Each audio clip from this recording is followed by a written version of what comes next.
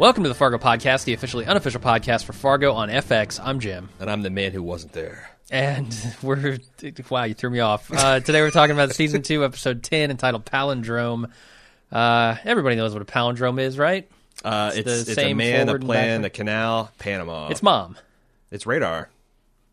It's Taco Cat. Taco Cat. I've never heard that one. That's a good one. Yeah, it's a word that is the same read forwards as it is backwards. Yeah.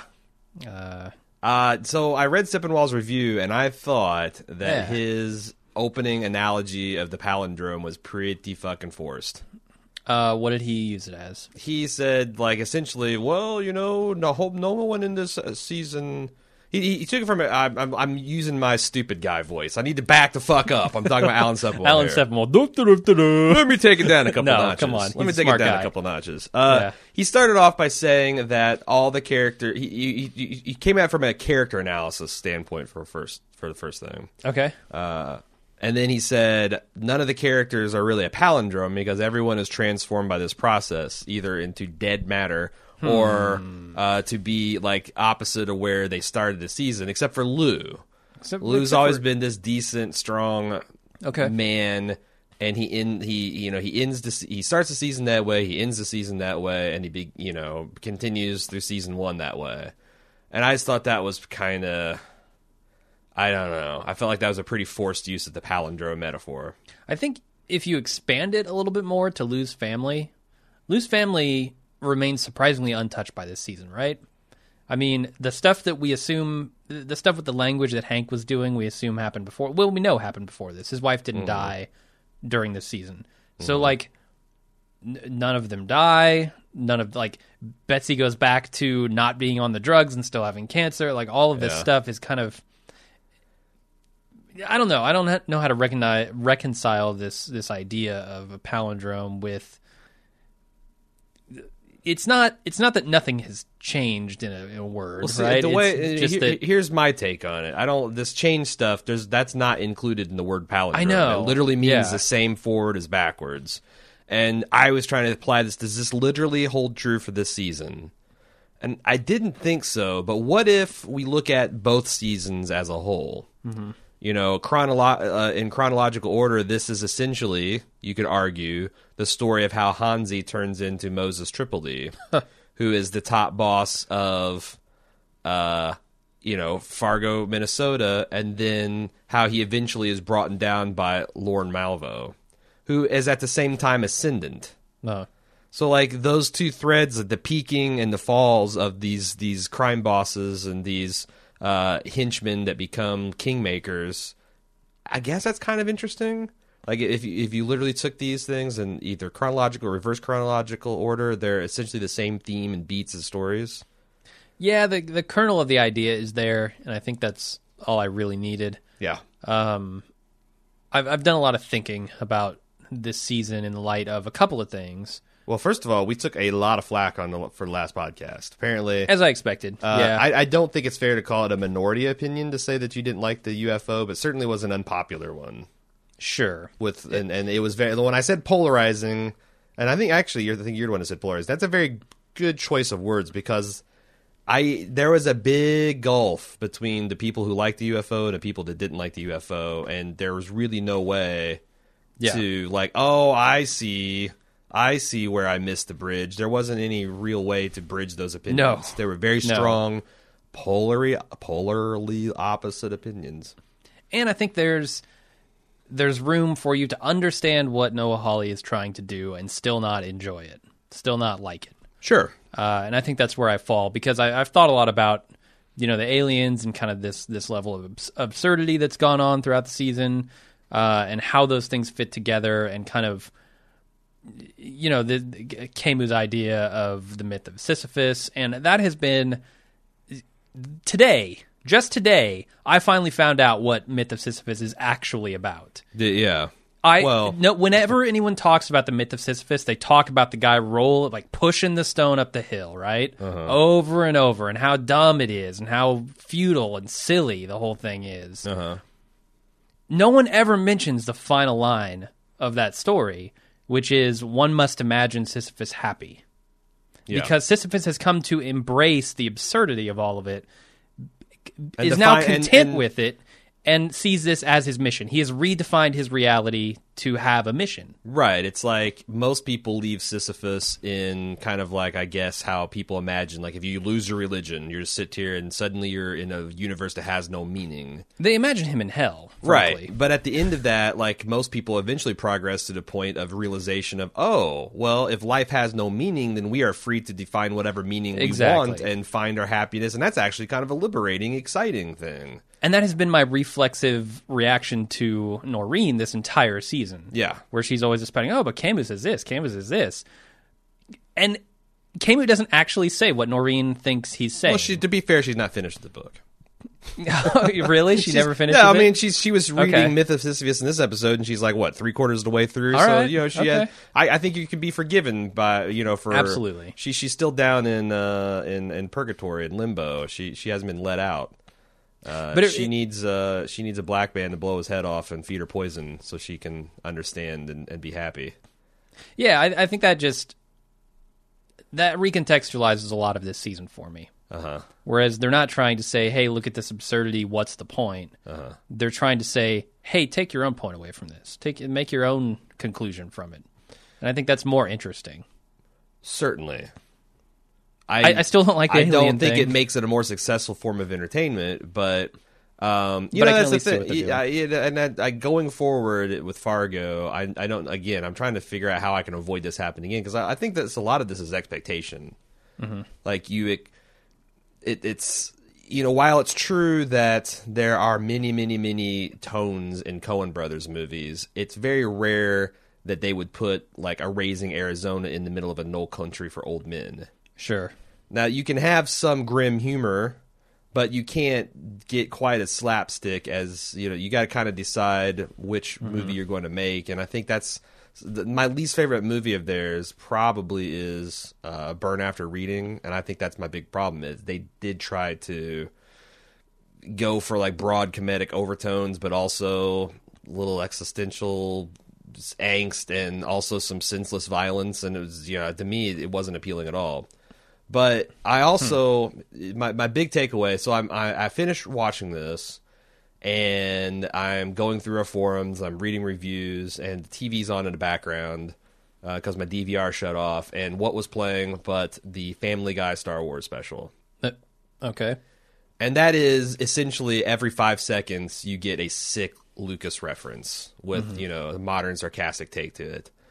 And some people fucking love Family Guy, and they fucking and they're Star Wars fans that think that Family Guy Star Wars specials, they're like the best things in sliced bread. And as I was watching, I'm like, I don't know, man, this is dumb. Like at some point, it's not saying anything. At some point, it's just you've taken a bunch of Star Wars flashcards, shuffled together, and dealt them off the top deck. It's kind of like Cards Against Humanity played in random mode. Yeah. Which it's like going around quoting Monty Python's Holy Grail all the time. Yeah. What are you trying to say? Yeah. So when that's you not say that's not like a really unique concept. I mean, the South Park guys like 7 years ago made fun of the Family Guy writers for this essential thing. Yeah, sure. I'm kind of worried that Noah Hawley is becoming like the Family Guy of drama because.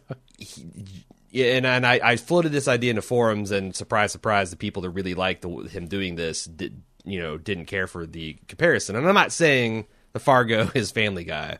I was saying that eventually, if you try to cram as many word for word, shot for shot sequences from the Coen Brothers films into this series, that it becomes self-referential for self-referential sake, and it really starts distracting me from the main story. Like at some point, I mean, it's like, okay, sometimes that's cool. Like you take Mamma Mia. It's a musical entirely made of ABBA's catalog, and they tell somehow a narrative plot by stitching all these things with some very few interstitial scenes to kind of get the progression going. Mm-hmm. But it's entertaining and it's fun.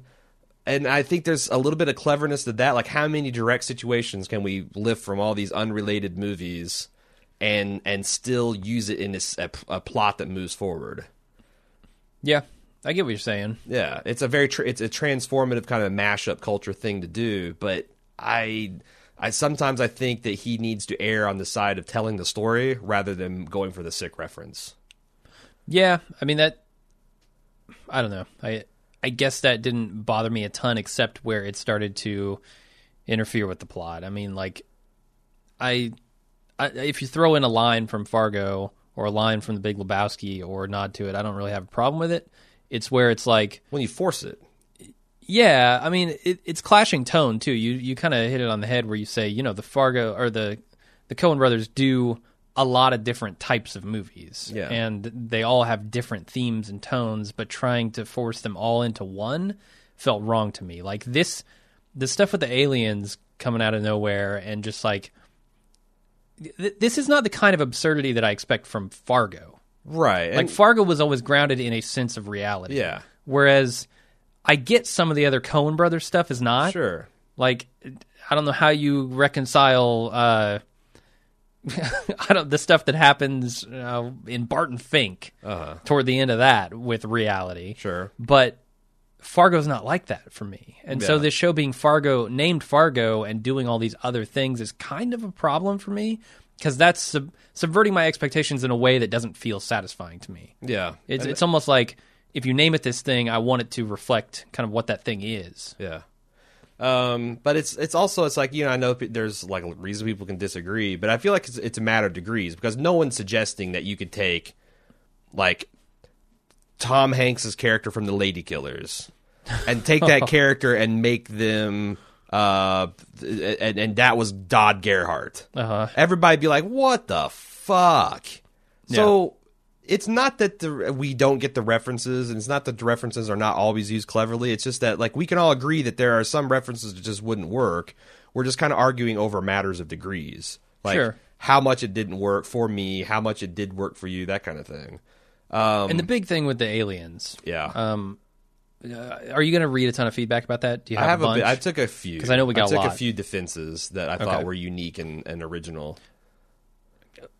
Okay, I mean, we might rehash some of this, but I think the thing there is, it's an absurdity that's on a level I never saw in Fargo, and then you put that on top of like the Deus Ex Machina of saving the main character, and just the idea. Like, I get it; it's 1979. People were concerned about aliens, still are to a certain degree. Like, I don't. It didn't mesh with, I guess, where I wanted this thing to go. Yeah, and I also think that's not a great defense. The fact that this really happened defense. Like, yes, in this big world, lots of weird things happen, and also I don't believe in UFO encounters.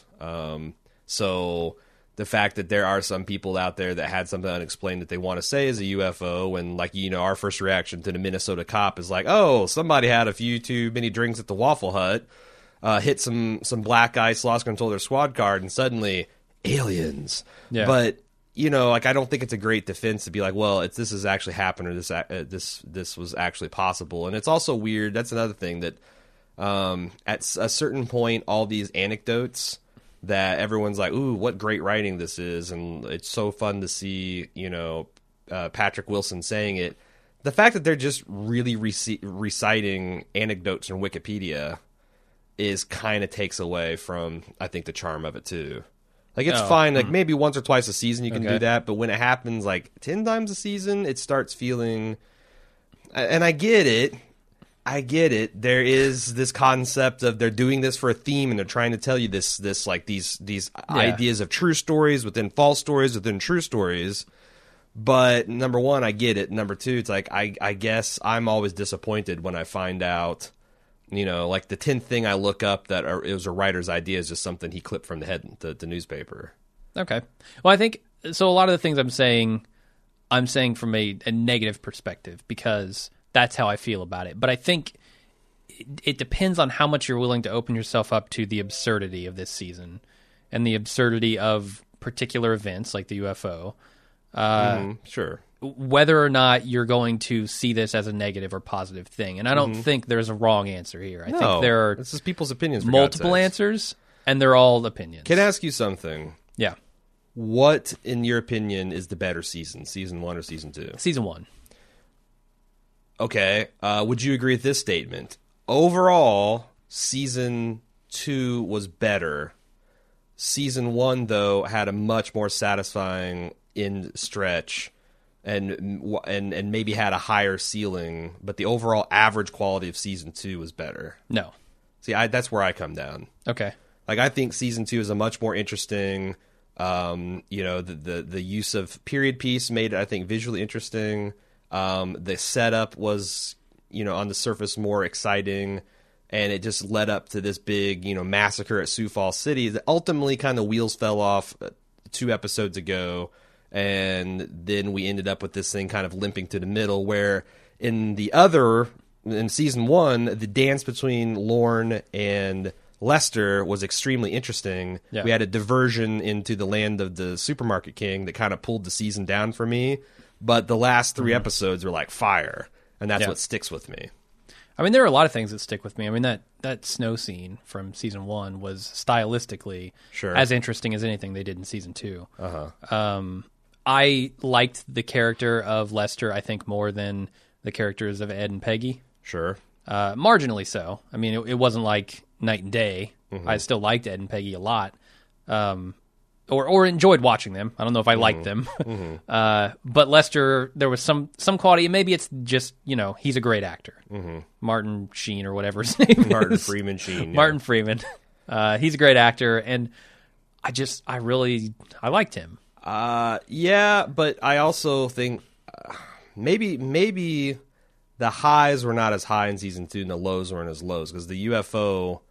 I don't know. It's hard for me to say. I do think that certainly there was nothing in this season for me that compares to Martin or Lester going to the travel agency to try to get his paperwork. Sure. And sending his new wife into there. Like, to me, that was like heart in your throat, eyes over your fingers over your eyes, kind of TV watching, and. It threatened to go there a couple times this season, but it never quite got there. And the best case, we had a UFO that came in the middle. Now, there was a lot of things, I think, in this episode that I really, really liked. Number one, me too. I kind of think that the final soliloquy with Hank explaining his writing, it didn't exactly make peace with the UFO thing for me, but this concept of mixed messages... like it's that's another palindromic thing. We went into, because of all the events in the season, we went into Hank's office and we all saw UFO language. Now, there was a couple people like, well, we don't really know what it was, but I think that's, everyone's first impression is, oh shit, this is some UFO research he's doing. Yeah, that's fair. But it turns out that no, he's working on his universal language, which also is a true story. Some guy actually did this. Lots of people have. Yeah. But I thought that was really interesting, that we all saw the same thing but misinterpreted it. Okay. And like, how true is that for this story as a whole? Because that was something I was, I know you were kind of like lost patience with the search for Rye, but I thought that was interesting, is that everyone had access to the same information, but because of their biases and what they knew and what they're carrying into their decision-making process, came to different conclusions about it. Which is where I thought a lot of the tension, the early tension that was really effective, worked in the first half of the season. So, that I think was a really kind of a stylistic and storytelling and narrative triumph. The fact that he was able to bring that together and end with a really, really, really good scene with Ted Danson. Yeah, that final scene with the family there. Well, I guess it's not the final scene, but that close to final scene with the family there is heartfelt in a way that feels honest. And is a great way to cap off this season, I think. Yeah. Like, if you were... So, a lot of people are kind of disappointed with this finale. I'm not one of those. I think this finale was really strong. But you have to come in with a certain perspective. If you're not expecting kind of a denouement or... let's stick with denouement. Let's honor Camus by sticking with denouement. By butchering French. Denouement. Or an epilogue for people who don't understand what that means. Okay. If you don't come in expecting the epilogue here, you're going to be disappointed.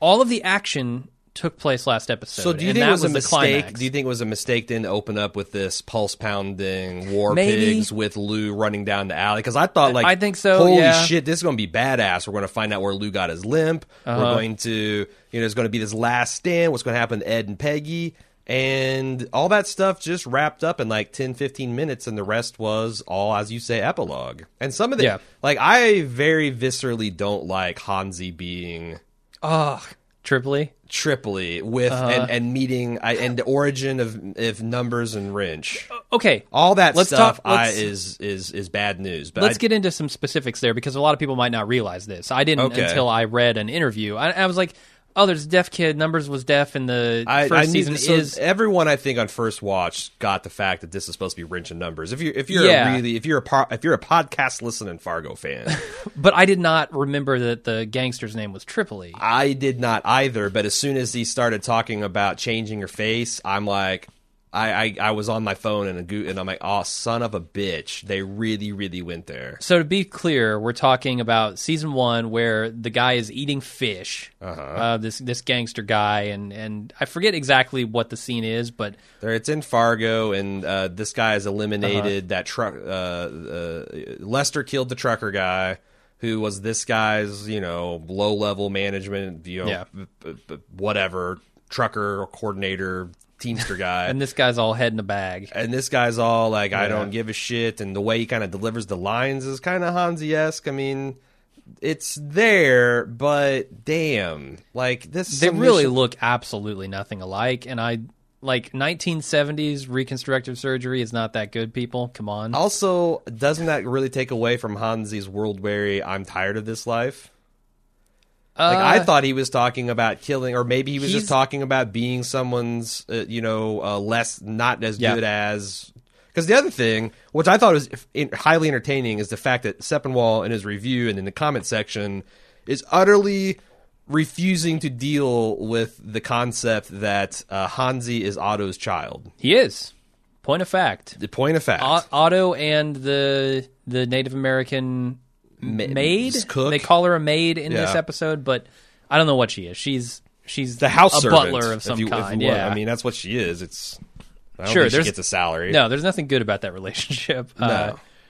But yeah, we find out in a single line that Hansi is kind of the love child of Otto and her. Which really, the fact that he was sent to reservation school and the fact that he's not even mentioned as a child. I mean, I guess that Floyd doesn't. How could she not know? Does that make Floyd retroactively dumber than we think, or does she know but overlooks it? Yeah, I'm not certain. I don't know, but I thought that kind of was sort of interesting. But doing that and then also making him the big bad of Fargo. Well, he's not the big bad. He's the big bad who gets taken down by Lester in Fargo season 1. I thought that was another one of these instances where everything, the Wrench and Numbers thing and the Tripoli thing and all of that was too cute. All together, it was way too cute. Yeah, I see what you're saying. I think they did need that information about Hansi though to bring a satisfying conclusion to his story. That's yes, as you're far right. as him being Otto and the maid's son. I do think that this undermines the experiment with narration in last season or last episode because seriously, no one knows that Hansi was the love. I get the feeling that some of the kids know, like Dodd and Bear might know. Well, maybe no one did. Maybe that's a secret that he took to his fate grave. It's possible. But I don't know. I thought that was a satisfying bit of information that recontextualizes his reasons for betraying the family. Especially since Hansi's mom's got a free car and a bag full of money and a story to tell. Yeah, that's true. There is one person who knows the truth. Yeah. I don't know. Maybe Hansi got to her and says, if you respect me, Ma, I've had a rough life. Maybe not make this a public thing. I don't know. Yeah, but the reason I like it is it says a lot about why he gave up that life. He's tired not only of the shit he gets when he walks into a bar for a glass of water, he's tired of the shit he gets from his fucking family day in and day out who won't acknowledge who he is. We don't want him to be a part of the family. Want him to be some kind of outcast servant. Right, and how many times he was sent to fetch the sons of Otto? Yeah. I'm a less good version. I'm not even considered in any of this stuff. Yeah. And Yeah, I wish non-religion. I actually know. I feel like I understand all of Hansi's motivation for everything he did. The only thing Yeah. I don't understand is why he backed Dodd's play to begin with. Other than, I guess, if he was maybe this, I'm just having a podcast revelation. Maybe he hated the Gerhardt so much that he backed the wrong dog on purpose. To bring them down. Like Dodd's an Yeah. idiot. Here's the opportunity. The old woman might be able to turn these things around. Fuck him.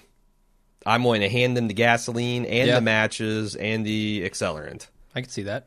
So that now I feel like that one line of exposition, I do feel like there's got to be a cleverer way that you could have that information passed through than the dude from Buffalo, like, yeah, are you that guy? I mean, Yeah, it's I don't know who this guy has. This guy's seen The Maid, right? sure. And he's seen Otto. He's not going to assume that Mike Milligan is the love child of Otto and The Maid. I mean, he did. He did. So I'm wrong about that. Well, but I he's mean, a fool. It could have been, I don't know. I took it as maybe he could be shining him on a bit. Okay, he Like, is playing calling that you whole the, scene a you're- little. Yeah, I'm calling you a bastard to your face, but in kind of like a plausibly deniable way. Sure. And I feel like that was my kind of the. fault. I feel like mistook that was you. kind of the tone of that. It was, yeah. That whole scene, really. But That's a great scene. That's a it was. fantastic scene. It was Mike Milligan with his for Mike Milligan is the best of times. It was the worst of times. This episode. It was. How do you feel about the way they left Mike Milligan? He goes back to Kansas City and they say, "Great job, buddy. We're promoting you. Here's your new desk with a fancy typewriter on it." I think the most insightful thing about this episode I read on Alan Sepinwall's comment section, where a person said that my favorite lens to view this season was that this is a statement about big corporations versus individuality. And like this is Walmart versus the mom and pop stores. You know, obviously Walmart is the Kansas City Mafia. The mom and pop stores are the Gerhardts, but also like how Main Street America affects this too. Like Ed and Peggy are average day Americans, and they're the types that if you stop them on the street, they'd be like, "Oh yeah, we totally like Floyd's Dime and Save, and we like Joe's Butcher Shop or whoever, Big Joe's Butcher Shop, and we'd never go to Walmart." But then every time Walmart opens in a small town, the people are like, "Oh, I can't beat those savings," and they slit the small time shopkeep's throat. And that's what kind of Ed and Peggy do indirectly. And also how these big stores, co-opt individuality and kind of harness them for this mediocrity, or they'll take,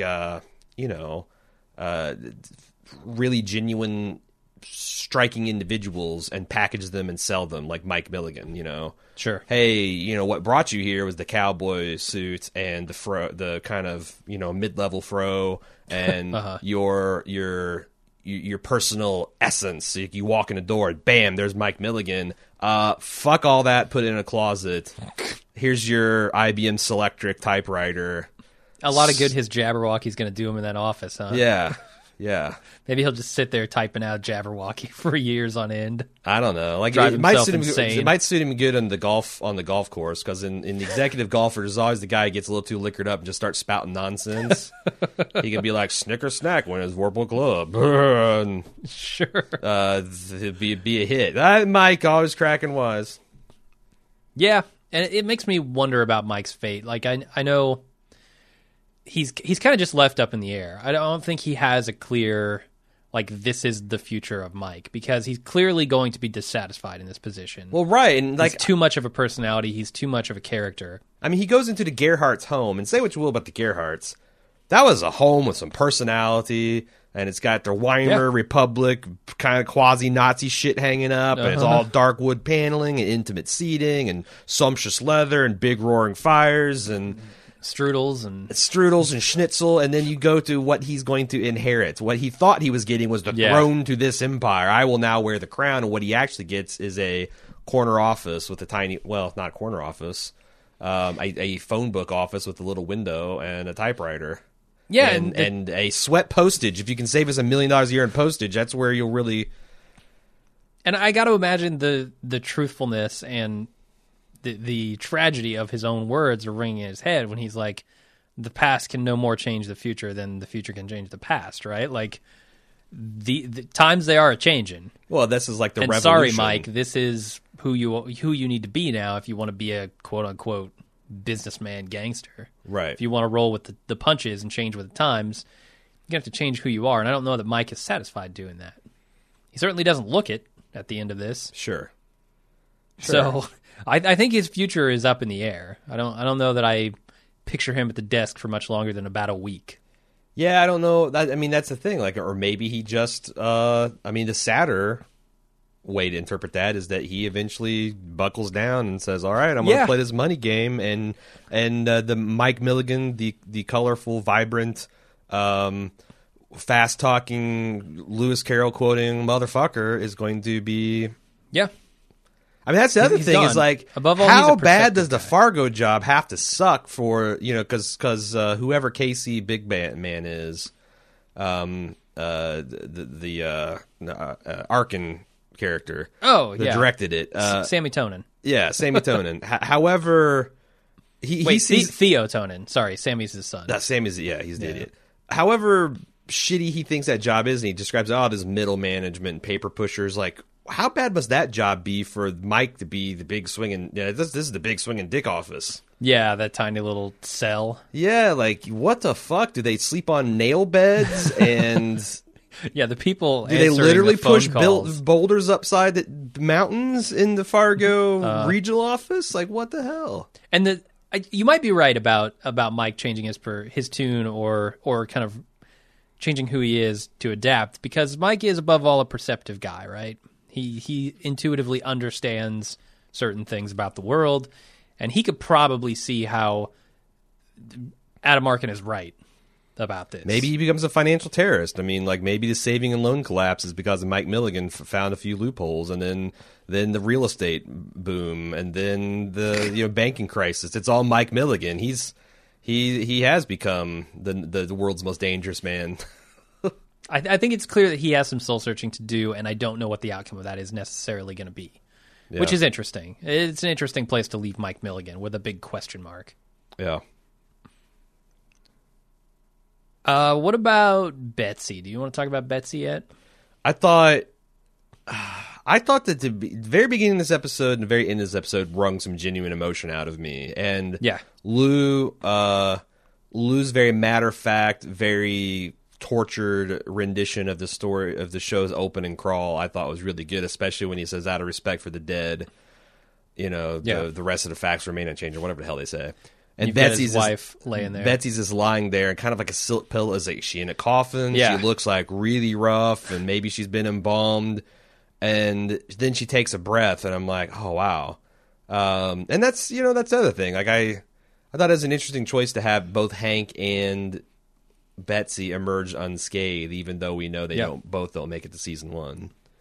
Like, I'm glad that we didn't I have assume to that deal. Hank dies of old age or whatever. I would imagine. Betsy probably eventually dies of cancer. But that's the thing about Betsy, right? That she goes through this bout with cancer and with these pills, which I don't know exactly what they are, but I've gone back, speaking of palindromes, I've gone back and forth on these pills. Like, I was convinced they were real, and I was convinced they were sugar, and now I'm kind of convinced they were real again. Although, I suppose she could be having a psychosomatic reaction to fake chemotherapy pills. supposedly, or potentially. I mean, but the thing is, when you talk about it in these palindrome terms, she's kind of right back to where she was at the beginning of this season, right? Yeah. She's once again got cancer. She can no longer take these pills. There's not much hope other than to just enjoy the time she has left. And I think if you want to bring palindrome into it, I think that's where it's most appropriate. Yeah. It's probably through Betsy and Lou and Hank. Yeah. And Molly is part of that, but not really. And her dream of the directly. future that kind of like, that helps make the palindrome, like that's the D in the radar, I guess, it's a direct lift / ripoff of, Raising Arizona, of High's vision of the future there with like a lot of similar beats, but that really worked for me Yeah. because I of her thought so. vocal performance and the, just watching Molly grow up with Lou by her side, and then knowing what happens in season 1, like all that stuff was really, really good. Seeing all those season 1 characters together really lot did of it for heart. me. Yeah, I liked it. So I don't know. I was like, okay, so Molly is what? Maybe 12 years old in this scene where her and Lou are playing with this little Mattel handheld football game. Yeah. Lou, get her something better, man. It's like 1991, probably 1992. The fucking Super Nintendo is out. No. If she's 6 in 79, then and when she's 12, okay, all right, you're 84. Right. No, that's about state of the art for 84. Yeah, you could get a 2600. I guess she would be like 12ish. Although I guess Nintendo, I believe, didn't the NES come out in 89? No, it came out in 85. Well, Okay. in Japan it did. I think it came out in 86 here. Okay, so yeah, if she's in that range, and that's the other thing. It's like I didn't get a Nintendo when it was first released. Hell no. Actually, no, I think it came out in 85 here and earlier in Japan. Whatever. Really? Whatever. The point is, yeah, there are things that are better on the market. Come on, Lou. Yeah. This fucking come on. Like I said, man, I don't know. I don't know. I can just say about that for handheld time, had an entertainment. NES. Yeah, no, but why go handheld? You're on the couch. You don't need handheld. Go with an NES. I had a lot of those handheld LCD games. Is what I'm saying. Sure. Had one of the tank where you went across At the and very tried least, to get across a bridge. And An Atari had been out for a long time. yeah, but Get her that, man. maybe that was You can find those at a yard sale for like $5 each. The crash had happened. okay. What if you're misinterpreting this? She's giving that to Lou as a present for him to get him into video games. Because old man loves this. He loves the football. He loves football. He can't really handle the modern stuff, so Yeah, the joystick he doesn't All right. doesn't Okay. like, but she's trying to get him in that way. you're right. I've recontextualized that scene. What else? So I want to talk about the beginning because we kind of glossed over that. I felt like that. I felt like maybe the first 15 minutes of this show should have been shoved into last episode, so that this could just literally been a wrap up, emotional, tying everything into a neat little thematic bow. Because it's really weird to have that whole war pigs going, but then all of the Hansi stuff was Dream Hansi, except for the very. I think the very beginning, where he Lou shoots gets Ed. a drop on him. Yeah, and he obviously shoots Ed, and then I think Hansi does track them to. So my interpretation of this is, first of all, in my notes, I wrote Black Sabbath really sets the tone. Sure. Well, apparently It didn't. not. It did not. It set a tone that I was deceived into thinking would be the tone for the rest of the episode. This is why we need a universal language. You're right. If that had been a symbol instead of music, Yeah. I would have understood it. Kenny G. If you just played Kenny G at the beginning of this, His everyone symbol's would just have a understood. big saxophone with hair coming out the front. So going through, here's my interpretation of the Hansi stuff. I think obviously Hansi shot Ed because Ed fucking dies. Sure. Hansi, I think, tracked them to the supermarket where Lou encounters him. Hansi goes into the supermarket, Wrong. rattles the handle on the door, Wrong. but then hears Lou coming and takes off. No, so I think Lou runs him off before he goes into the supermarket, because you'll notice that You think once him prowling Lou shoots, if you notice that those scenes are all shot in this really weird dream camera. Yeah, Everything not from the quite time fisheye. he goes into the supermarket, and it's the only scenes like that's shot. I Okay. think that this is Peggy's delusions kicking in. Certainly at some point. So they he kick got in, he yeah. got ran off outside the convenience store or the supermarket, whatever, and then Lou and Ben go inside, and Peggy continues to hallucinate. And because I feel like Hansi's like, fuck this, I'm gonna go and get Yeah. my new face and my new credentials, and I'm out of here. I don't actually need to kill Ed and Peggy. Once Lou, that's the second time in a couple minutes that this Lou fucker's got the drop on me. I'm out. Yeah, Lou's too good. Are you surprised that Lou and Ben have an antagonistic relationship? And I guess it's not super antagonistic in season 1, because I felt like that Ben got a modicum of Lou's respect. Yeah. Because, you might be a shit cop, you might be a little bit, like, small C corrupt, but there's a dangerous dude with an assault rifle, and you came running with your revolver to help me, who's called you a dick. Yeah. You know. And followed him in the direction that he went. So, like... I thought that was... but I guess, on the other hand, Lou says kind of a dick. Like, he didn't say he's a total dick or a major dick or unredeemable dick. He's kind of a dick. Yeah, I mean, I think you're right. Ben did earn a bit of respect from Lou. A very, very small amount. And I think, that's one of the lines that seals the deal for me, is when they're able to relate in that way. Yeah. With just a single word, foobar. So there's a little bit of, I think, misinformation on Reddit, where the guy pulls up and says, "What's the trouble, young fella?" People are saying that was the cigarette smoking man from the X-Files. And The guy who gets shot through the neck or whatever? yeah, and I found a current within the last year or two, high resolution, like 3,000 by 2,000 image of William Davis, who was the cigarette smoking man.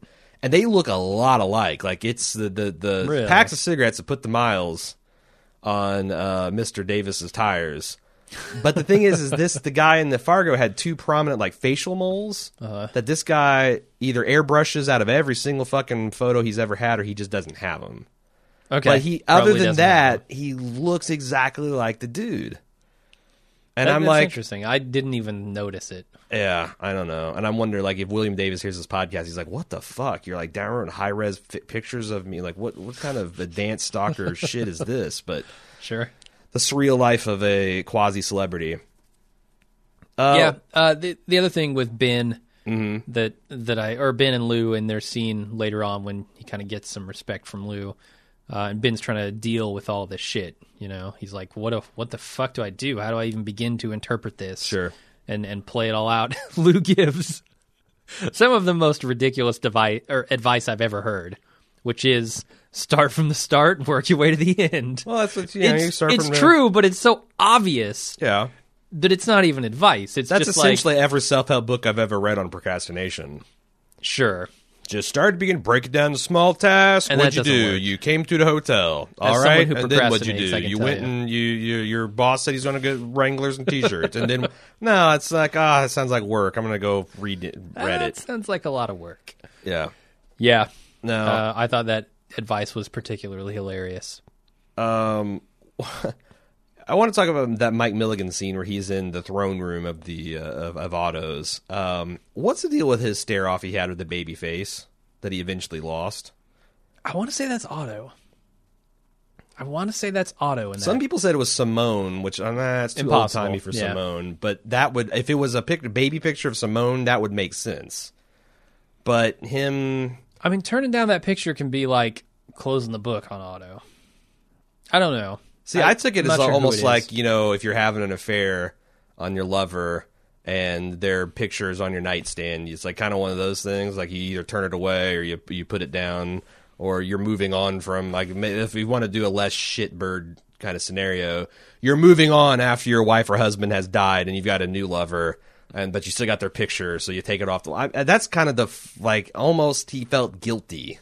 Rather than, yeah, Otto, there's you as a baby, now you're a dead man. I don't know. Okay.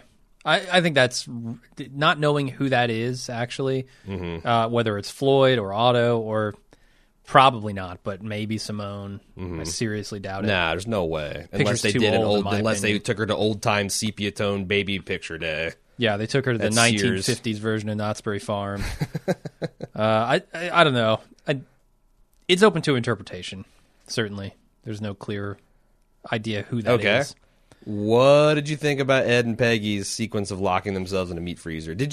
Were you surprised that Ed didn't make it out of the finale? Because I was really thinking that Ed and Peggy'd both walk. Yeah, I was surprised. Didn't mind he it. didn't, no. It was a perfectly fine artistic choice. And I think the way he It went surprised out, me.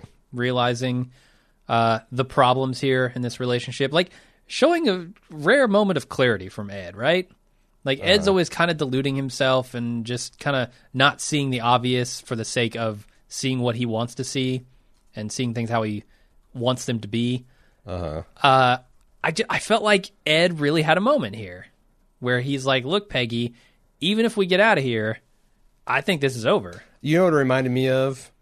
Peggy and Abe breaking up in Mad Men.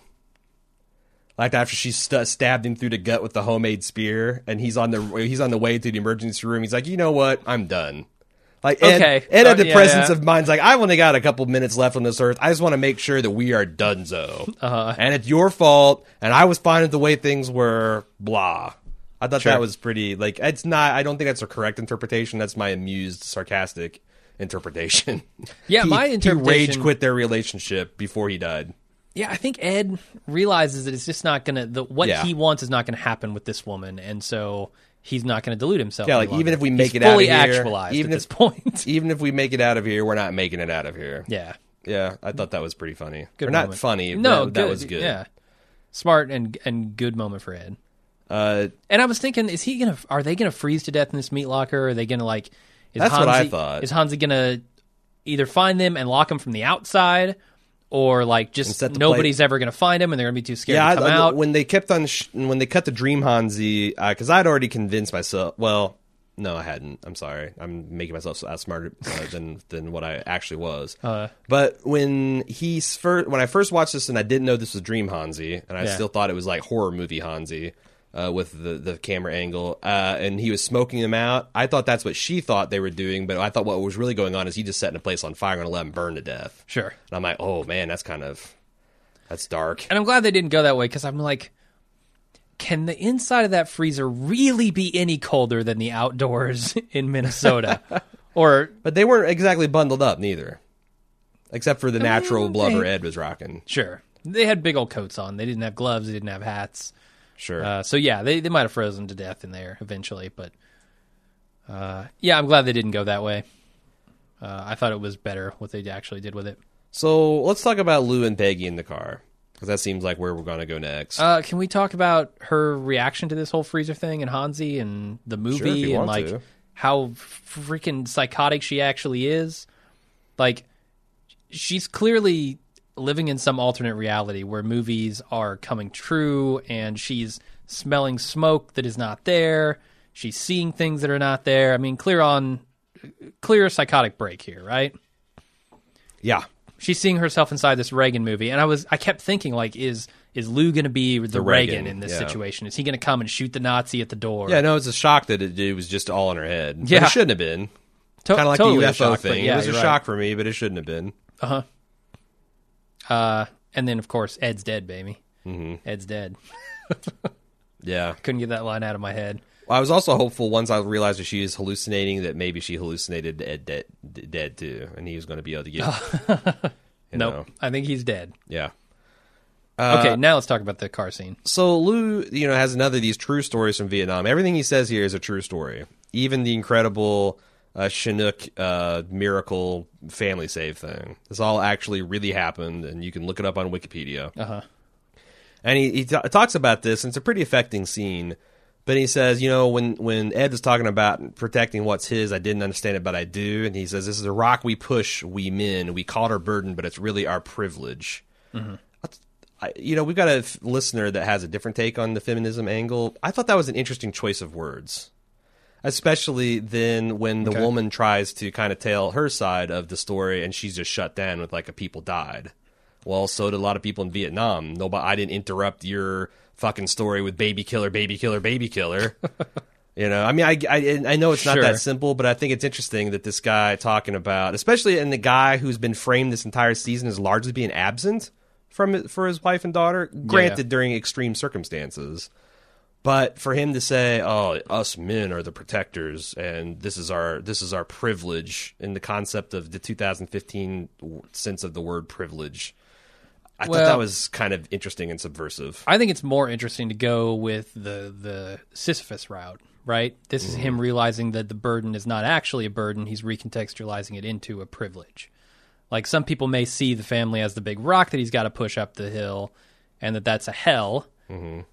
Lou's choosing to see it as a privilege. But that's the thing. Like, nobody is here. Okay, so nobody's judging Lou for being a badass cop that's got an important job, and he's not there for his kids. Of course they understand. What Peggy's point was, women, especially in 1979, couldn't do that. I'm not jumping into Peggy's point here. Okay. This is aside from Peggy's but I don't point, think you just can, what's in Lou's head. Sure. I get that. But I'm saying, like, I want to compare these two because I think they're intended to be a rebuttal to the other. Okay. And then Lou completely shutting Peggy down and not considering, because he's like, well, people have died, Peggy. But it's super interesting because she articulated that same argument to Hank before anyone but Rye had died. Right? What? When? I don't know what you're when talking Hank about. came over to his house to guard her. I think maybe they rested. So maybe this was after the butcher shop. But this is much earlier. A lot less people had died. Mm-hmm. And for arguably more self-defense kind of reasons. Certainly several, but Hank shut him down and said, "You're a little," when she's just essentially saying what the frustrations of being a woman in the 70s are. Hank said, "You're a bit touched, aren't you, hun?" Like, Sure. there's definitely some commentary here about men and women's roles, and again, Peggy couldn't be a badass cop in the 1979 and ignore her family, especially when one of them has cancer, and be seen as anything but a heartless bitch. Where Lou is a great American hero for doing same. Sure, and I think a lot of that is interesting when considered in the light of season 1, where Molly is kind of a badass cop, but also not taken seriously, and it shows that there has been slight progress made, but not total progress. It's not completely but consider cool this. now. I think that Molly is at least got a desk job. She's either a dispatcher or maybe she's not even she's not a frontline cop after she has the kid, and she's sidelined in that final episode. And Gus is the one that saves the day. Yeah, I mean, certainly there's potential meta commentary there. Sure, but as far as Molly's role in the whole thing, I think she's instrumental in it. Yeah. And to ignore that, I think, is also folly. But so here's an interesting thing. Like, I think it muddies the waters a little bit that Peggy is clearly psychotic. Well, that's the other problematic thing about it. That this person is articulating these. Yeah. I view her as a tragic figure in a lot of ways. I mean, her story is one of, being stuck with this guy who's kind of holding her back thanks to his own ideas of what he wants. And she's kind of trying to live up to the notion she has in her head, and maybe there are some kind of societal expectations there. Certainly there are. But she's tragic. She's trying to do all these things that are causing her to become psychotic, right? Sure. Like, she's got too much stress in her life because of the way she's supposed to be and the way she wants to be, not lining up correctly. And so I see her as a very tragic figure. But it is undercut with having her be crazy. She's full-blown crazy. I wish she hadn't been crazy. Yeah.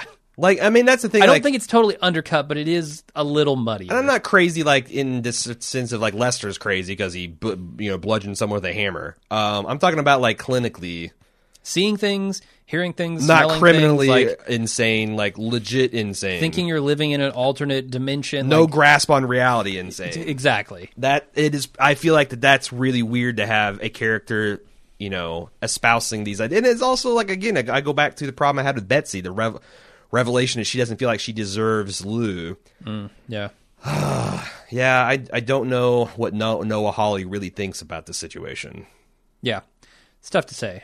Yeah. I have a clear idea of what I've come away with based on what he's shown me. Yeah. And I view Peggy certainly as a more tragic character than she is, just plain crazy. Yeah. And not to be pitied at all. Sure. But yeah, it's a little bit of a stretch on my part, I think. No, and that frustration of not being understood, that final scene of Peggy where it's look, you don't have to agree with me, but at least it's that's her last face that we see in these series is essentially my face when people write in and tell me you just don't understand references to the man who wasn't there and Hitchhiker's Guide. It's you don't have to agree with me, but I do place a high premium on being understood.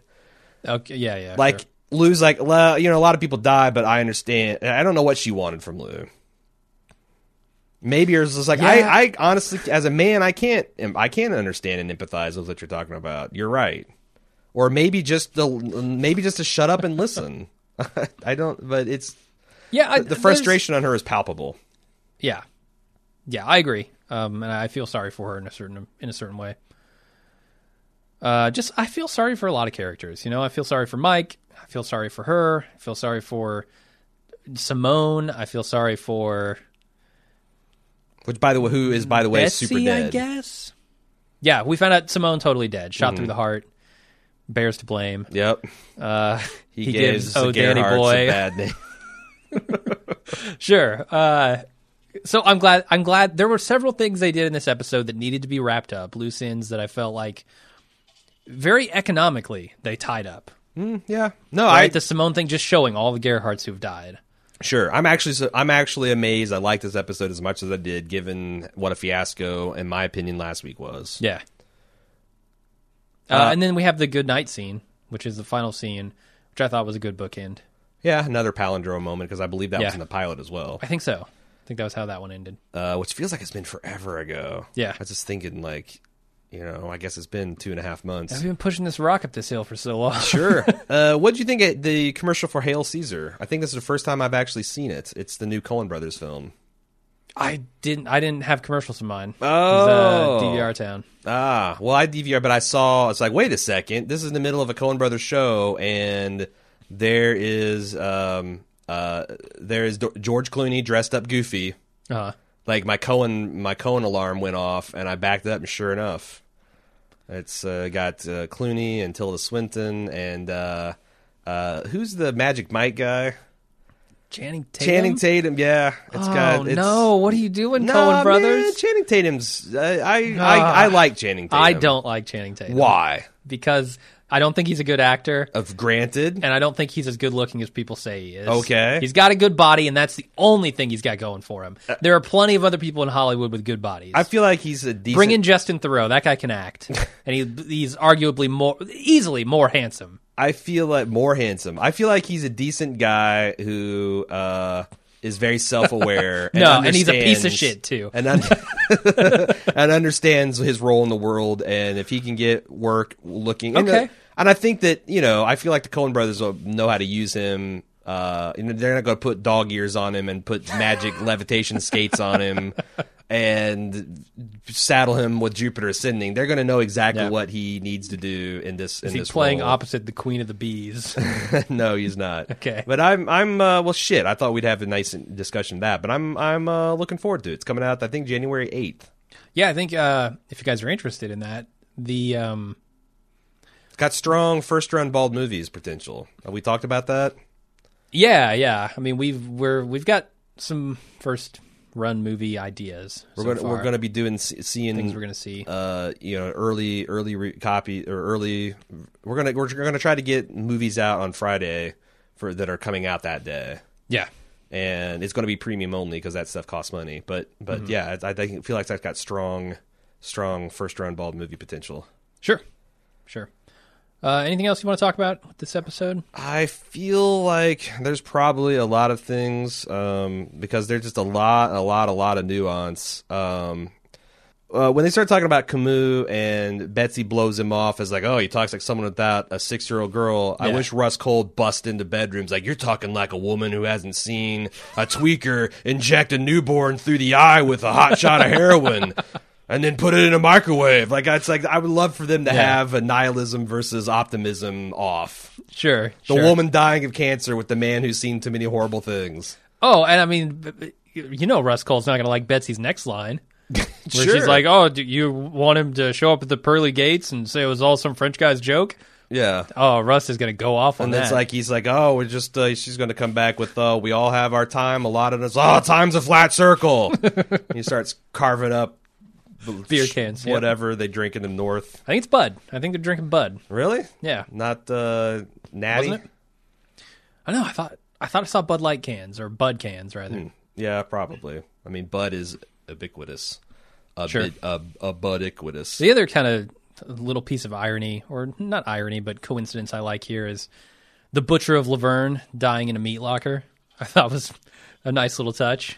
Yeah, and as we was watching this, Cecily had a comment on a couple episodes back when Ed was longingly looking at the Hamburger Helper.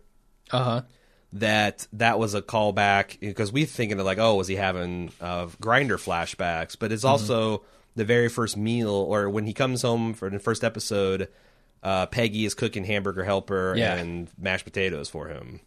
And he's like, I think it's a dual purpose. Like, oh, those are simpler times. And, oh, yeah, I ground up a dude in the meat. That's how I got here. How are we ever going to get back to that? That sort of thing. Ed, you're not. Yeah. Ed from 3 episodes ago, you're not. It's going to end badly for you. Yeah. We got a lot of feedback. Can I ask you how... Maybe this is just stylistic, and maybe this is not supposed to be anything. But how did Bear get so far from Lou in the shot where they show the aliens again? Like Bear, we know that Bear was right on top of him. Lou shot him through the head, and Bear just fell over. I don't even have a mental image of that, so like I'm a bad person to ask. They position Bear like in the foreground, and then Lou kind of way in the background with the light still on him, so the alien's still there. No, whatever. yeah, I think it was just a stylistic. I don't care. I was a little bit bugged by that blocking as well. Yeah. But I remember, but I can't remember exactly. I thought that there was a shot where maybe. Because didn't Lou get up and he's like staring into the light for quite a while until it just turns off? So maybe he was slowly backing towards the staircase where he eventually goes up to check on his father-in-law. I thought the thing left before he got up. I thought he got up and actually was like for a while, looking back and like kind of taking steps back, like he's trying to get away to get. That's my mental image, but it could be wrong. My mental image is he laid on the ground staring at it for a while. He definitely stared at it. I did not come to do battle on this particular field. Sure, so I yield to you. And I don't remember it well enough to tell you. Before we get the feedback, I want to talk about one other thing. Right. So this show got renewed, and it comes back in the spring of 2017, which some people were grousing about, but that's about a similar wait that we had for the last time. And Holly says it's going to feature in some way our modern obsession with selfie culture. Okay. That does not sound... And so I also have a little slight disappointment that I really was hoping that the Fargo bag of money would be a through line that would unify all these works of Fargo fiction, and that's just gone. That's just gone now. Sure, give up that dream. And now I feel like, does selfie culture sound like Fargo to you? No, I mean, not particularly. But I'm sure girls in North and South Dakota take selfies and post them to the whatever North and South Dakota version of Facebook they have up there. Yeah. I mean, clearly that's something that's spread across the country. I see it everywhere. It's not... I don't know. It doesn't strike me as particularly Fargo-y, but I don't really have an opinion one way until I know more. Yeah. Like, maybe they can do something interesting with it, maybe not.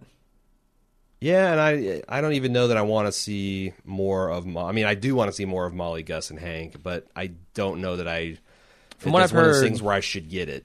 Yeah, from what I've heard, I don't think you're going to see more of the characters from season 1. Okay, it's just going to be a contemporary type of thing. Yeah, like the plot might intersect in some small, interesting ways, but You're not going to see those characters. We find out Molly has a facial reconstruction, and she looks like John Travolta now, and she's running the Kansas City Mafia. And she's... I don't know, I'm thinking Swordfish here. Swordfish? Yeah, where John Travolta disguised himself and he had clones. I'm thinking John Lee Face Off. Okay, yeah. There was essentially a face off in this first 2 seasons of Fargo. Well, yeah, I'm a Hansi. Yeah. Yep. Did that directly. So, there's your tie-in with Nicolas Cage. He can be pantsless, running around in his underwear with his face, just rubbing his face. Were we trying to tie in Nicolas Cage? That's a Raising Arizona thing. Oh, sure. Yeah. Sure. Before we get into feedback today, we have not an ad, but a giveaway. Oh, boy. We're doing. We never do this. Yeah, it was something that we got offered by FX, and we decided, you know what? It'd be fun for the audience just to give this stuff away. So what we've got here is a Fargo survival kit. It is a Fargo-branded bag, which comes with, inside of it, a whole bunch of stuff that you're going to need to survive if you ever get lost out in the wilderness that is the northern Midwest, especially in the wintertime. You got a bunch of stuff. You got emergency glow sticks, so the things that you crack and they last like 12 hours. Sure, for when you hit a deer on the side of the road. Yeah. I mean, all of this is really for that occasion. The beef jerky. I mean, you could make your own jerky out of the deer. It takes time. But yeah, and you know, the jerky equipment is not included here. You know, you have to have your own knife. Sorry, knife doesn't come included. You have your own Ronco dehydration system. Sure. Yeah. But you also have Fargo-branded bottle of water, which is kind of neat. It's got the custom Fargo label. It's thirsty work hitting deer. It is.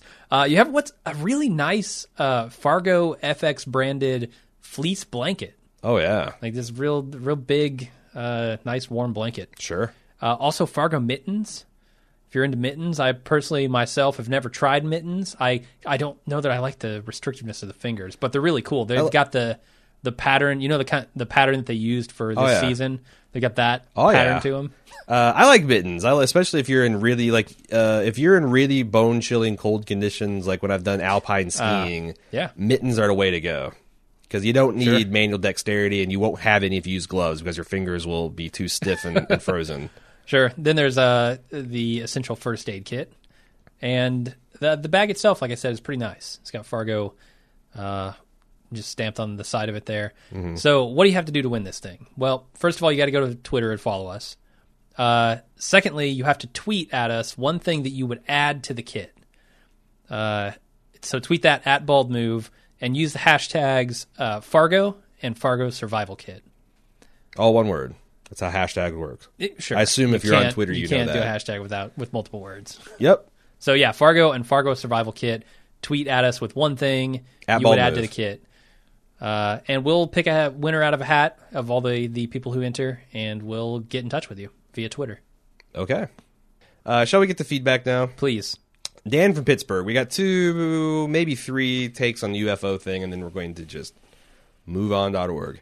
Dan from Pittsburgh says, by beginning the episode with the narrator reading from an anthology, actually, this isn't a defense of the UFO proper as much as just the episode as a total. God damn. How many ways can I butcher your intro to your email, Dan? By beginning this episode of the narrator reading from an anthology of true Midwestern crime stories, we immediately know that the Sioux Falls Massacre has become legend. The events and characters of the show have not only been talked about by old cops who dealt with the aftermath, like Lou in Season 1, but by the public at large. This means that the story has been told, retold, and thus reinterpreted through the many years.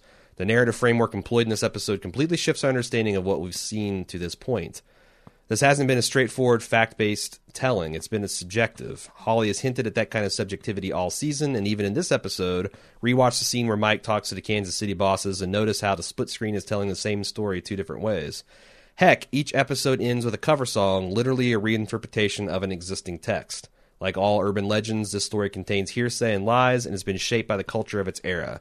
That cultural influence is evident both in the content of Fargo's narrative, paranoia, UFO, conspiracies, and its visual style, split screens and freeze frames. By positioning a story as an urban legend, not only does Holly play homage to the Coens, who have a major fascination with storytelling, folklore, folk music, parables, etc., but he implores us to question the validity of everything we've seen. Is the UFO real? If not, what is its purpose in the story? What does it symbolize? The narrator also pays special attention to Hansi's motives. The fact that he mentions they've been debated over the years isn't lazy or ham-fisted. It's indicating that Hansi has become something of a 70s folk legend. He's a figure in the public's consciousness, and he's a subject to speculation. Like Paul Bunyan, Jesse James, or Chuck Norris, no one can untie Hansi's fact from Hansi fiction. Holly hasn't shown us Hansi's life story, but rather the origin story of his myth. Does that help you appreciate the stylistic choice of the previous episode anymore? No. Like I said, I found get what it they were unconvincing because I feel like that if you remove the narration, it's a more interesting, dramatic work of visual fiction. And if you remove the UFO, I think I have no problem calling this unequivocally better than Season 1. Yeah, I mean, I don't know. I mean, I get his point. It just didn't line up with what I thought, with what I kind of expected from Fargo, and that's the core problem. Plus, like, I get it. Like, if this show didn't open up with literally this is a true story, but we've changed some facts to appease some people, and we've kept the facts the same to appease others, like, maybe the narration would be necessary. But I just couldn't shake the Wes Anderson feel, which was totally, tonally wrong for this episode. But you get, I mean, you get the point that he's talking about here through the introduction of every episode being, this is a true story, exactly. Which we know is clearly not 100% true. So, you know, to me, it's reductive. It doesn't add anything, and in fact, the fact it distracts some people is bad. Is a bad choice by my lights. But again, no one's wrong here. This is all subjective opinion. I can see why you'd like it. Yes. I just didn't. Consider the irony of writing in to tell 2 dudes how much you hate the final 2 episodes of their podcast when all they're doing is expressing their displeasure at the final 2 episodes of the television show. Sure. I'm just consider that in a theater of the absurd kind of way before you do it. By all means, do it. Because, you know, you got to be you. But just, you know, briefly consider the irony as you're on your IBM Selectric. Jake K. from Portland says, here's the thing. They don't need Deus Ex Machina to get Lou out of the situation. He's arguing the UFO is not, in fact, Deus Ex Machina. Which implies that the situation is hopeless and that the writers wrote themselves in a corner and there was no possible way to get out. That's not the case here. The writers had 50 completely plausible ways to save Lou. Example, Bear could have simply succumbed to his wounds, proving that he's human after all. Or Lou could have reached for that gun and just barely got in a nick of time. Or Hansi could have shot Bear because fuck that dude, and on and on. They could have had Bear die while he was running at Lou or whatever. Lou could have emptied his clip on him. The point being, it's not a cheap out when they are already a million easy ways out. You don't think that showing the main character on the brink of death being strangled by a character who is apparently impervious to all physical problems, physical destruction, is not backed into a corner? Well, no, I mean, that's my point. He has a point that there was no shortage of ways to... In fact, that's where my mind was going. But they chose the Deus Ex Machina. They chose it. So is a Deus Ex Machina only a Deus Ex Machina if there was no other plausible way for them to get out? I don't know exactly... Like, I'm not sure what the exact technical definition is. That's the thing, like, you could argue other a than lot of something things. that swoops in to save the day against all odds. Yeah, and the other thing is, also, I guess if it's like these are things that have nothing to do with the main plot, or they come out of, I know the UFO doesn't literally come out of nowhere, but this usage of the UFO kind as far of as the plot, yeah, I mean, it comes like a disinterested party just comes, and that's, I guess I was hoping, even though I really liked what they did with Hank's invented language and how that kind of subverted their expectations and gave like a nice little bookmark to the end of the show, or bookend rather. I do feel like that I really was hoping to get something to where somehow we knew that those aliens were important to Lou or vice versa, and that's why they intervened. Because that would have taken it out of the realm of a pure Deus Ex Machina. And I'd like it even better. There's no reason for them to do that. In retrospect, if a lot of things in the series had pointed that thing out that we had just missed. That would have been my fondest hope. My backup hope was that they would somehow contextualize it. But honestly, the neutral result would be they just move on and do something else that's awesome and interesting, which they did. So I mean, that's my understanding of a Deus Ex Machina. Is it's something that comes out of nowhere to save things or change things, and that's exactly what happened here. I don't think there's any defensible argument against this being a Deus Ex Machina. No matter how many other solutions there were, this is what happened. Well, J.K. says... a fucking meteorite at any moment could come out and clip Bear and kill him. Like, yes, there are 1,000,000,001 things that could happen within the realm of possibility. None of them looked like they were able to happen in this moment. A 50-pound mackerel could have landed on him at that point. Fish tornado comes down. Fish tornado just happens to scoop him up. A pink teddy bear missing an eyeball on fire could have landed on his head and set his beard on fire. Yeah, spontaneous human combustion. Bear just turns into a flaming pillar. Yeah. Anything, but that's not what they chose to do. So he says there's only one. So I'm going to continue his right. Even all right. All that withstanding, I don't mean to say you're dumb. I just mean to say I don't agree. The writers had carte blanche to do whatever the hell they wanted. Really, the only rule was Lou had to live. So what is a fun way, an absurd way, a way we haven't seen before, didn't expect to get Lou out? What would really add to a surreal twist? The UFO. And as an added bonus, maybe Lou is the only reliable survivor of the whole thing, so who's even going to believe him? Now Lou's the guy from Rhinoceros for the extra Fargo touch. I'm not getting hung up on what is and is not a Deus Ex Machina, because it's essentially, I can envision a universe where someone uses a Deus Ex Machina, and I enjoy it, because it fits the tone, and honestly, Fargo maybe should be that show. It just didn't do it for me, and, fuck me, I guess. I do like the Lou being the rhinoceros, though. Sure. I think of anybody, he's the most rhinoceros-like. Yeah. As it pertains to that story. Sure. Called Rhinoceros. Ryan, in Season 1, the lead character Molly was unceremoniously sidelined the final episode, leaving her husband Colin Hanks to save the day, killing Lauren and finding the evidence to incriminate Lester. In Season 2, the lead character Lou not only saves the day himself, but gives a grandiose speech about how it is explicitly a man's job and indeed privileged to do so. The only voice of dissent is Peggy, a raving lunatic who starts to voice her complaints and is promptly shut down. There's a weird, uncomfortable thread of misogyny in both of the season finales. I thought perhaps I'd misinterpreted Holly's message at the end of season 1 when he had the lead character sit on her hands during the final showdown and ultimately contribute nothing of worth at all. But here I see it was not an accident, in fact, Holly's mission statement. Do you agree with that? And I mean, I find it hard. I don't know what Holly's game is because he is giving some really great roles to women, but then at the end of the finale, it's almost like, okay, you girls, your powder puffs time's over, halftime's done. Now get the boys on the field to get. That is, I'd like to hear him speak to that because that I can't square a character like Molly and Peggy giving these very eloquent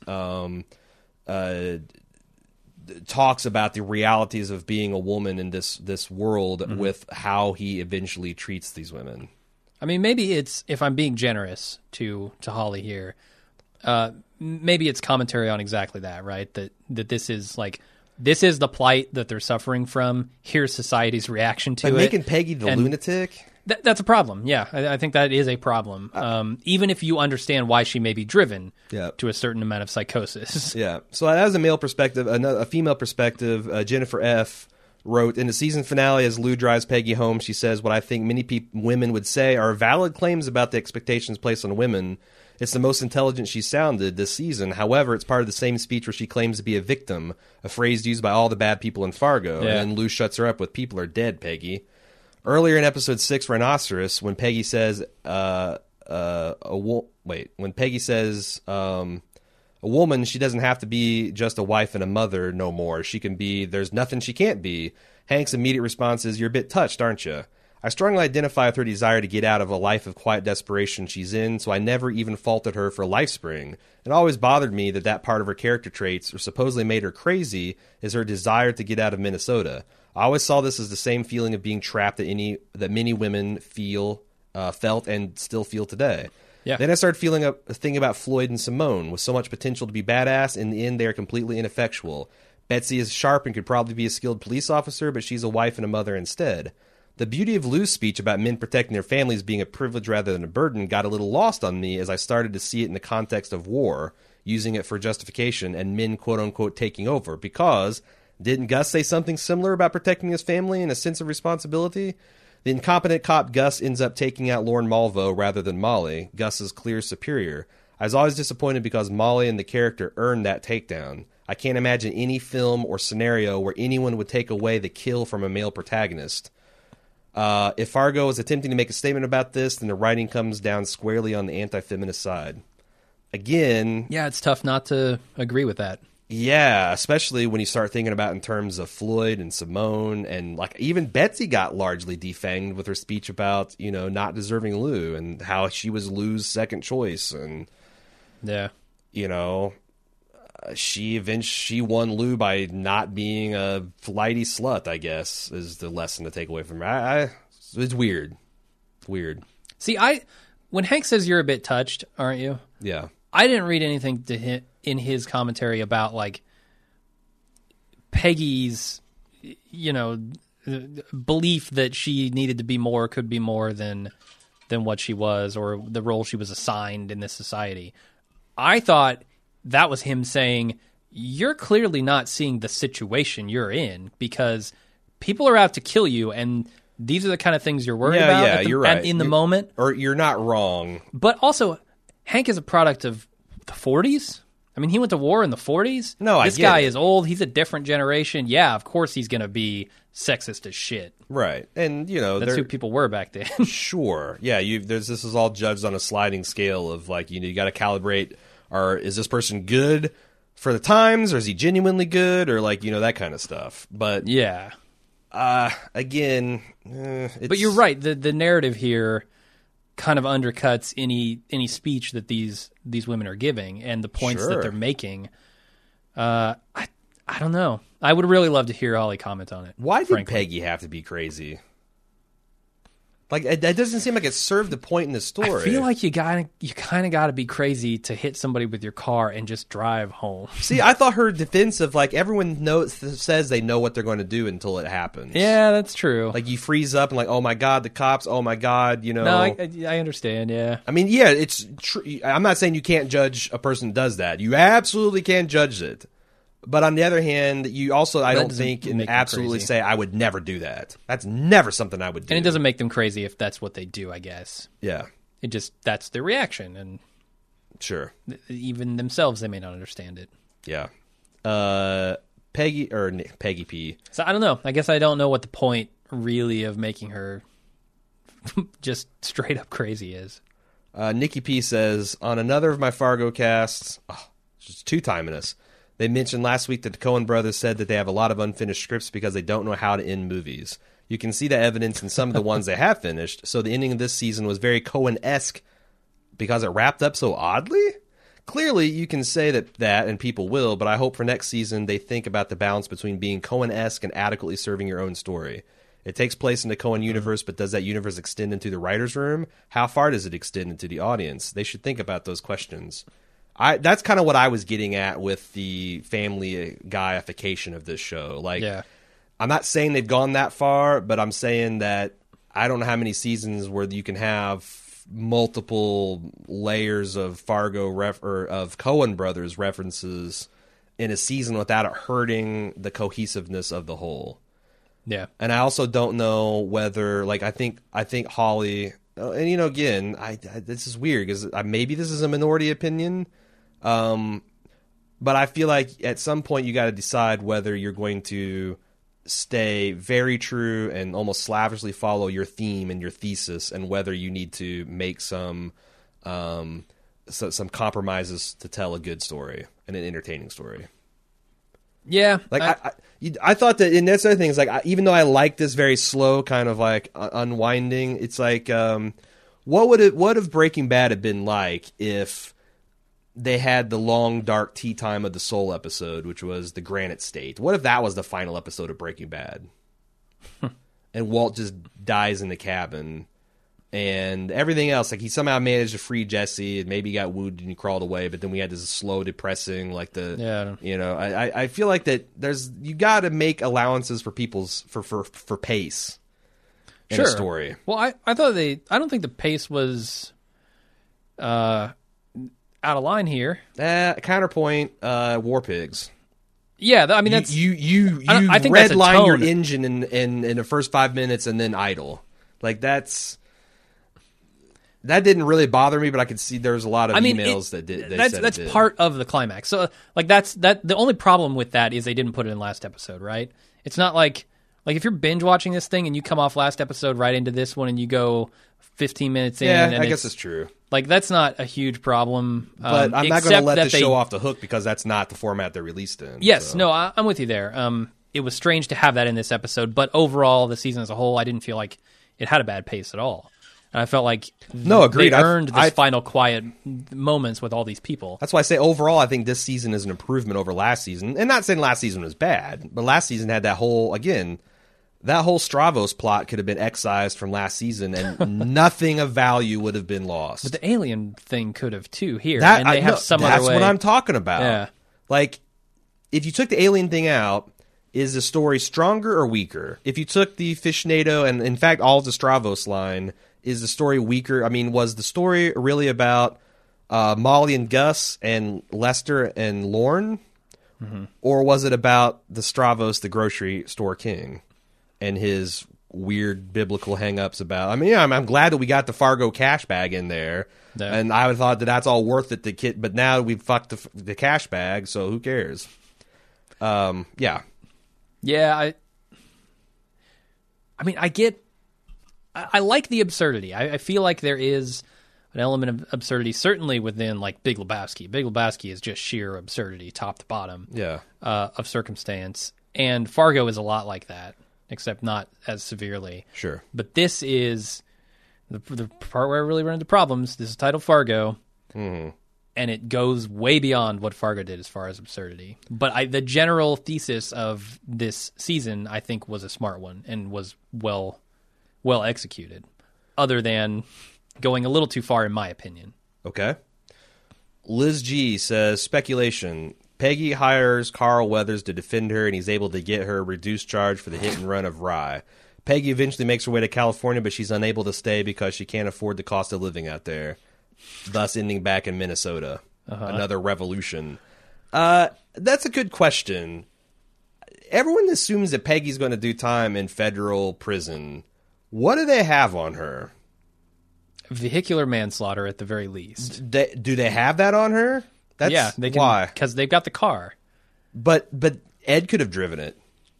What if she just says Ed did everything? And Ed, I don't think Ed acted in any way contradicting that. So on Reddit, there's a list of the crimes that she could potentially be charged for. I don't know if they go into like how people would know, and right, but just the things that we've seen her do.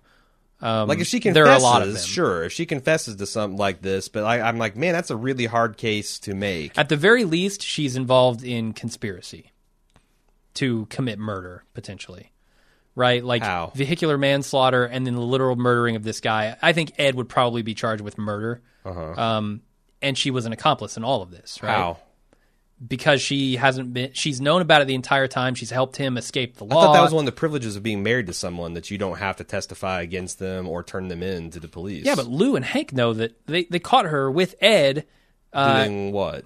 In the cabin having, well, I don't know.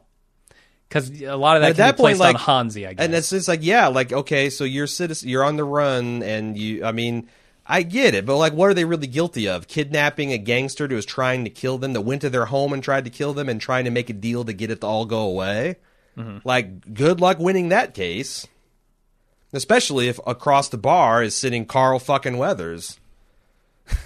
I don't know. It's a fun mental game, because I was like, man, what do they really have on her that you couldn't say? Like, if she ran over Rye, who's the other thing is, I have a problem describing Rye as a victim here. You know what I'm saying? That's the first thing when Lou said, yeah. Oh, you mean the victim? Oh, you mean Rye Gerhardt? The guy who shot 3 people in cold blood? Sure. He's certainly not innocent, but he can still be a victim. Sure. Of another incident. Yeah. I guess criminal lives matter. But no, I don't know. I don't know that you can. I wonder if a prosecutor look at this whole thing and be like, you know what?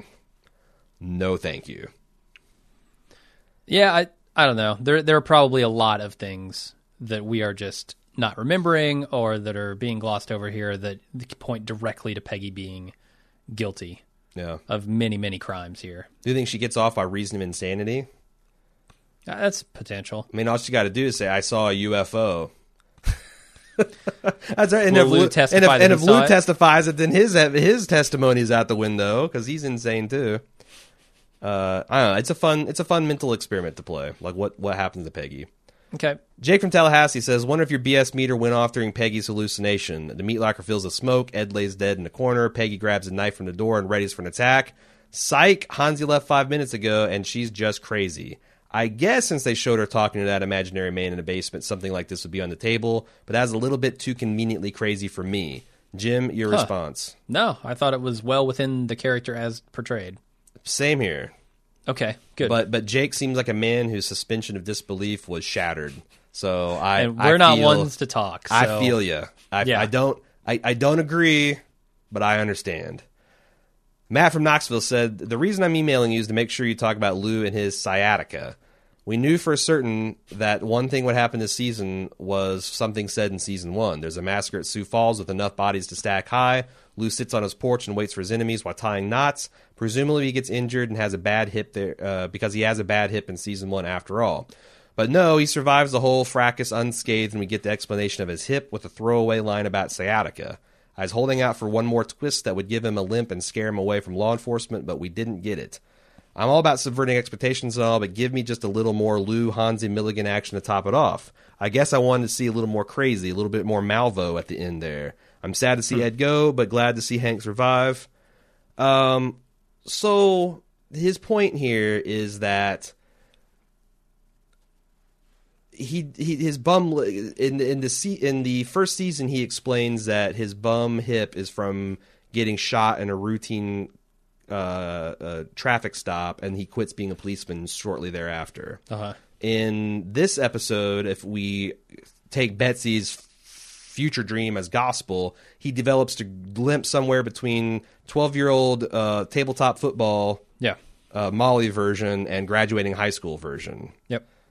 I guess, do you think it's cheating that he got that just from sciatica, or that he didn't get it in this? I mean, I guess... Did they? I mean, they joke about the sciatica. Yeah, right? That could just be a line of him going, Yeah. I'm going to get sciatica, and then him and actually also, getting shot.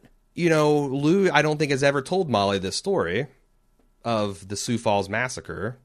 And do you think that he potentially made up the traffic stop limp thing because he was? I mean, It would almost make sense the other way around. Like he makes up sciatica to explain it the instead limp of that telling he actually her. got shot. Yeah, Yeah, the real story. yeah, I don't know. I thought it was just a throwaway joke, frankly. yeah. But I can understand if your frustration, and that's the thing. Like you know, Lou's got a limp. He's sprinting down this alley, and you got War Pigs playing. You could be forgiven for thinking there's going to be a Titanic showdown. Yeah. But, you know, for whatever reason, that didn't bother me as much as a dripping wet UFO. Anyway, let's see what else. Joe from Philly, absurdity. You know why it didn't bother me as much? Because it's grounded more in reality.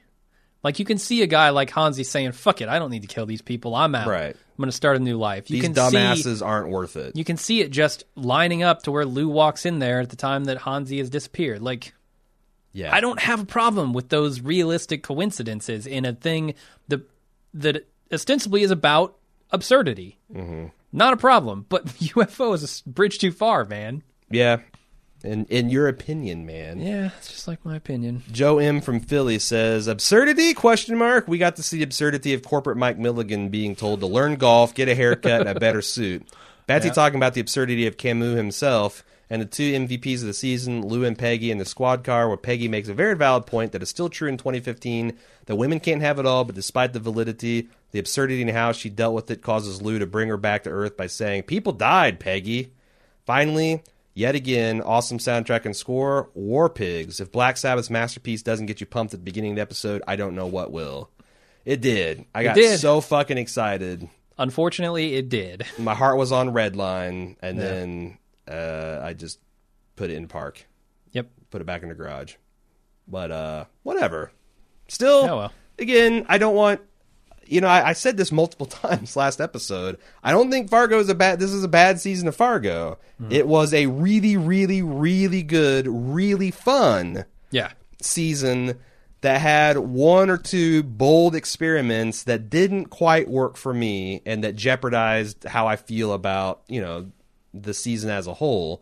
But it's not bad. And if I chose a world between a guy like Hawley chooses not to swing for the UFO fence and one where he plays it safe all the time, I'd rather him swing and miss.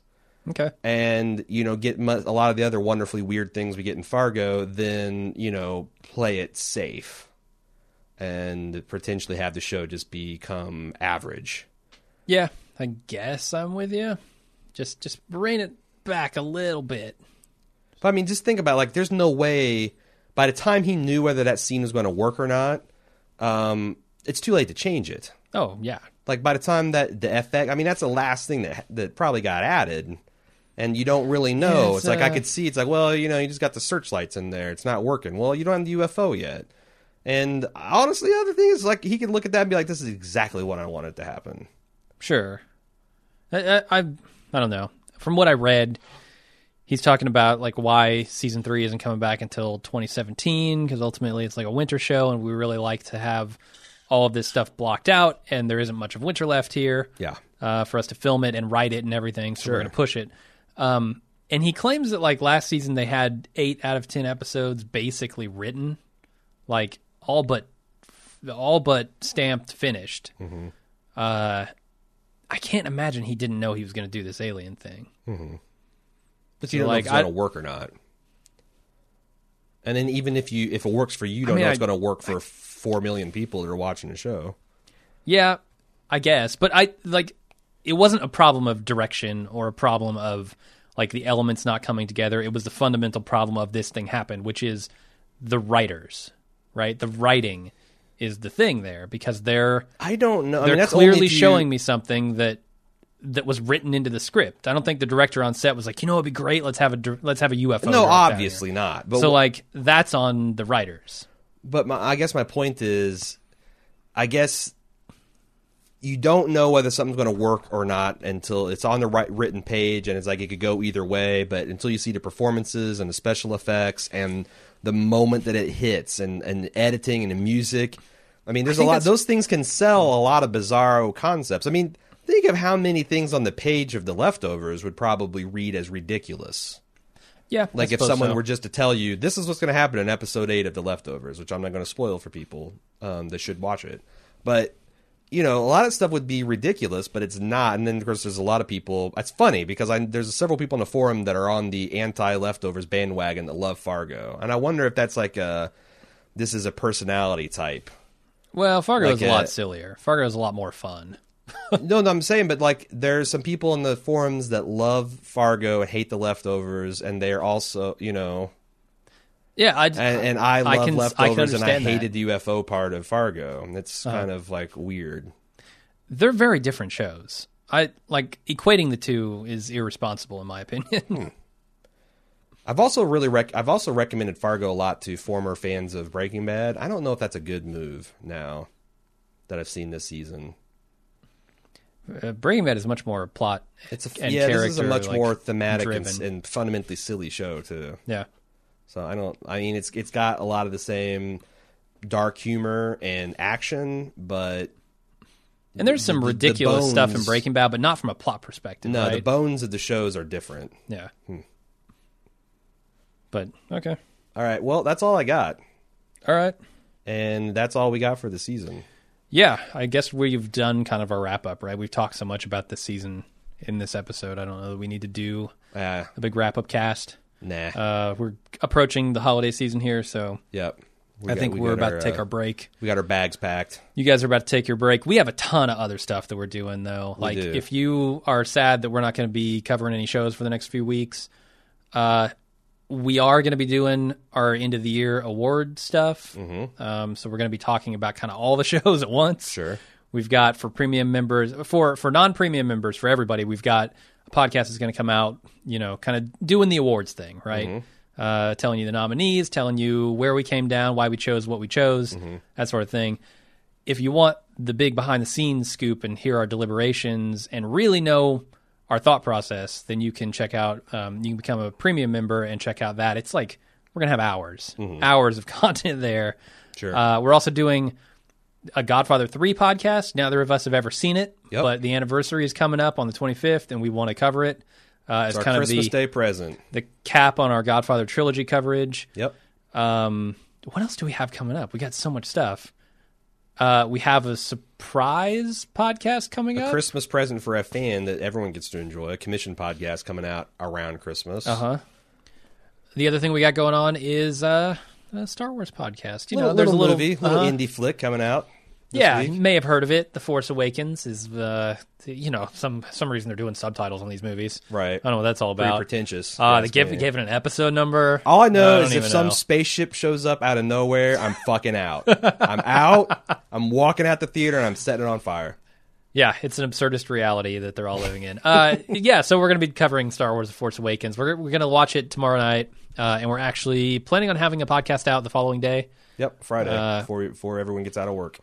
Yeah, so And that's a freebie. That's a first hit free of the Bald Move premium first run feature. yeah, give you a little taste, Everybody gets it. and then Simone will be back for more.